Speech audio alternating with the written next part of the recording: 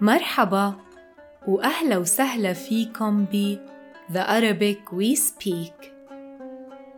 اليوم طلبت من ليليان اللي بتدرس هندسة طاقة متجددة إنه تحكي لنا كيف بتقضي يومها. مرحبا ليليان. مرحبا.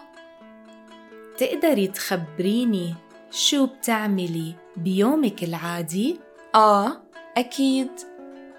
أي ساعة بتصحي؟ بصحى كتير بكير، كل يوم بصحى الساعة 5 الفجر. تصحي على 5 الفجر؟ واو، كتير بكير.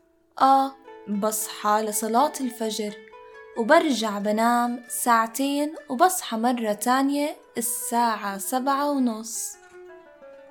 بلبس وبفطر وباكل فطور كبير، بيض ولبنة وزيتون وشاي. وشو بتعملي بعد الفطور؟ قبل الحضر كنت أروح على الجامعة الساعة 10 الصبح، بس هلأ عم بحضر المحاضرات على الإنترنت. بدرس هندسة طاقة متجددة وعندي محاضرات من الساعة 11 لل4. وأي ساعة بتتغدي؟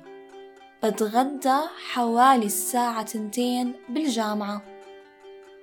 وشو بتعملي بعد المحاضرات؟ مرات بروح على الجيم ومرات بقابل صحباتي بكافيه. وأي ساعة بتتعشي؟ بتعشى الساعة 7 وبعدين بحضر تلفزيون أو بفتح الإنترنت وبنام بالعادة الساعة 10. شكراً ليليان، يومك مشغول. عفواً.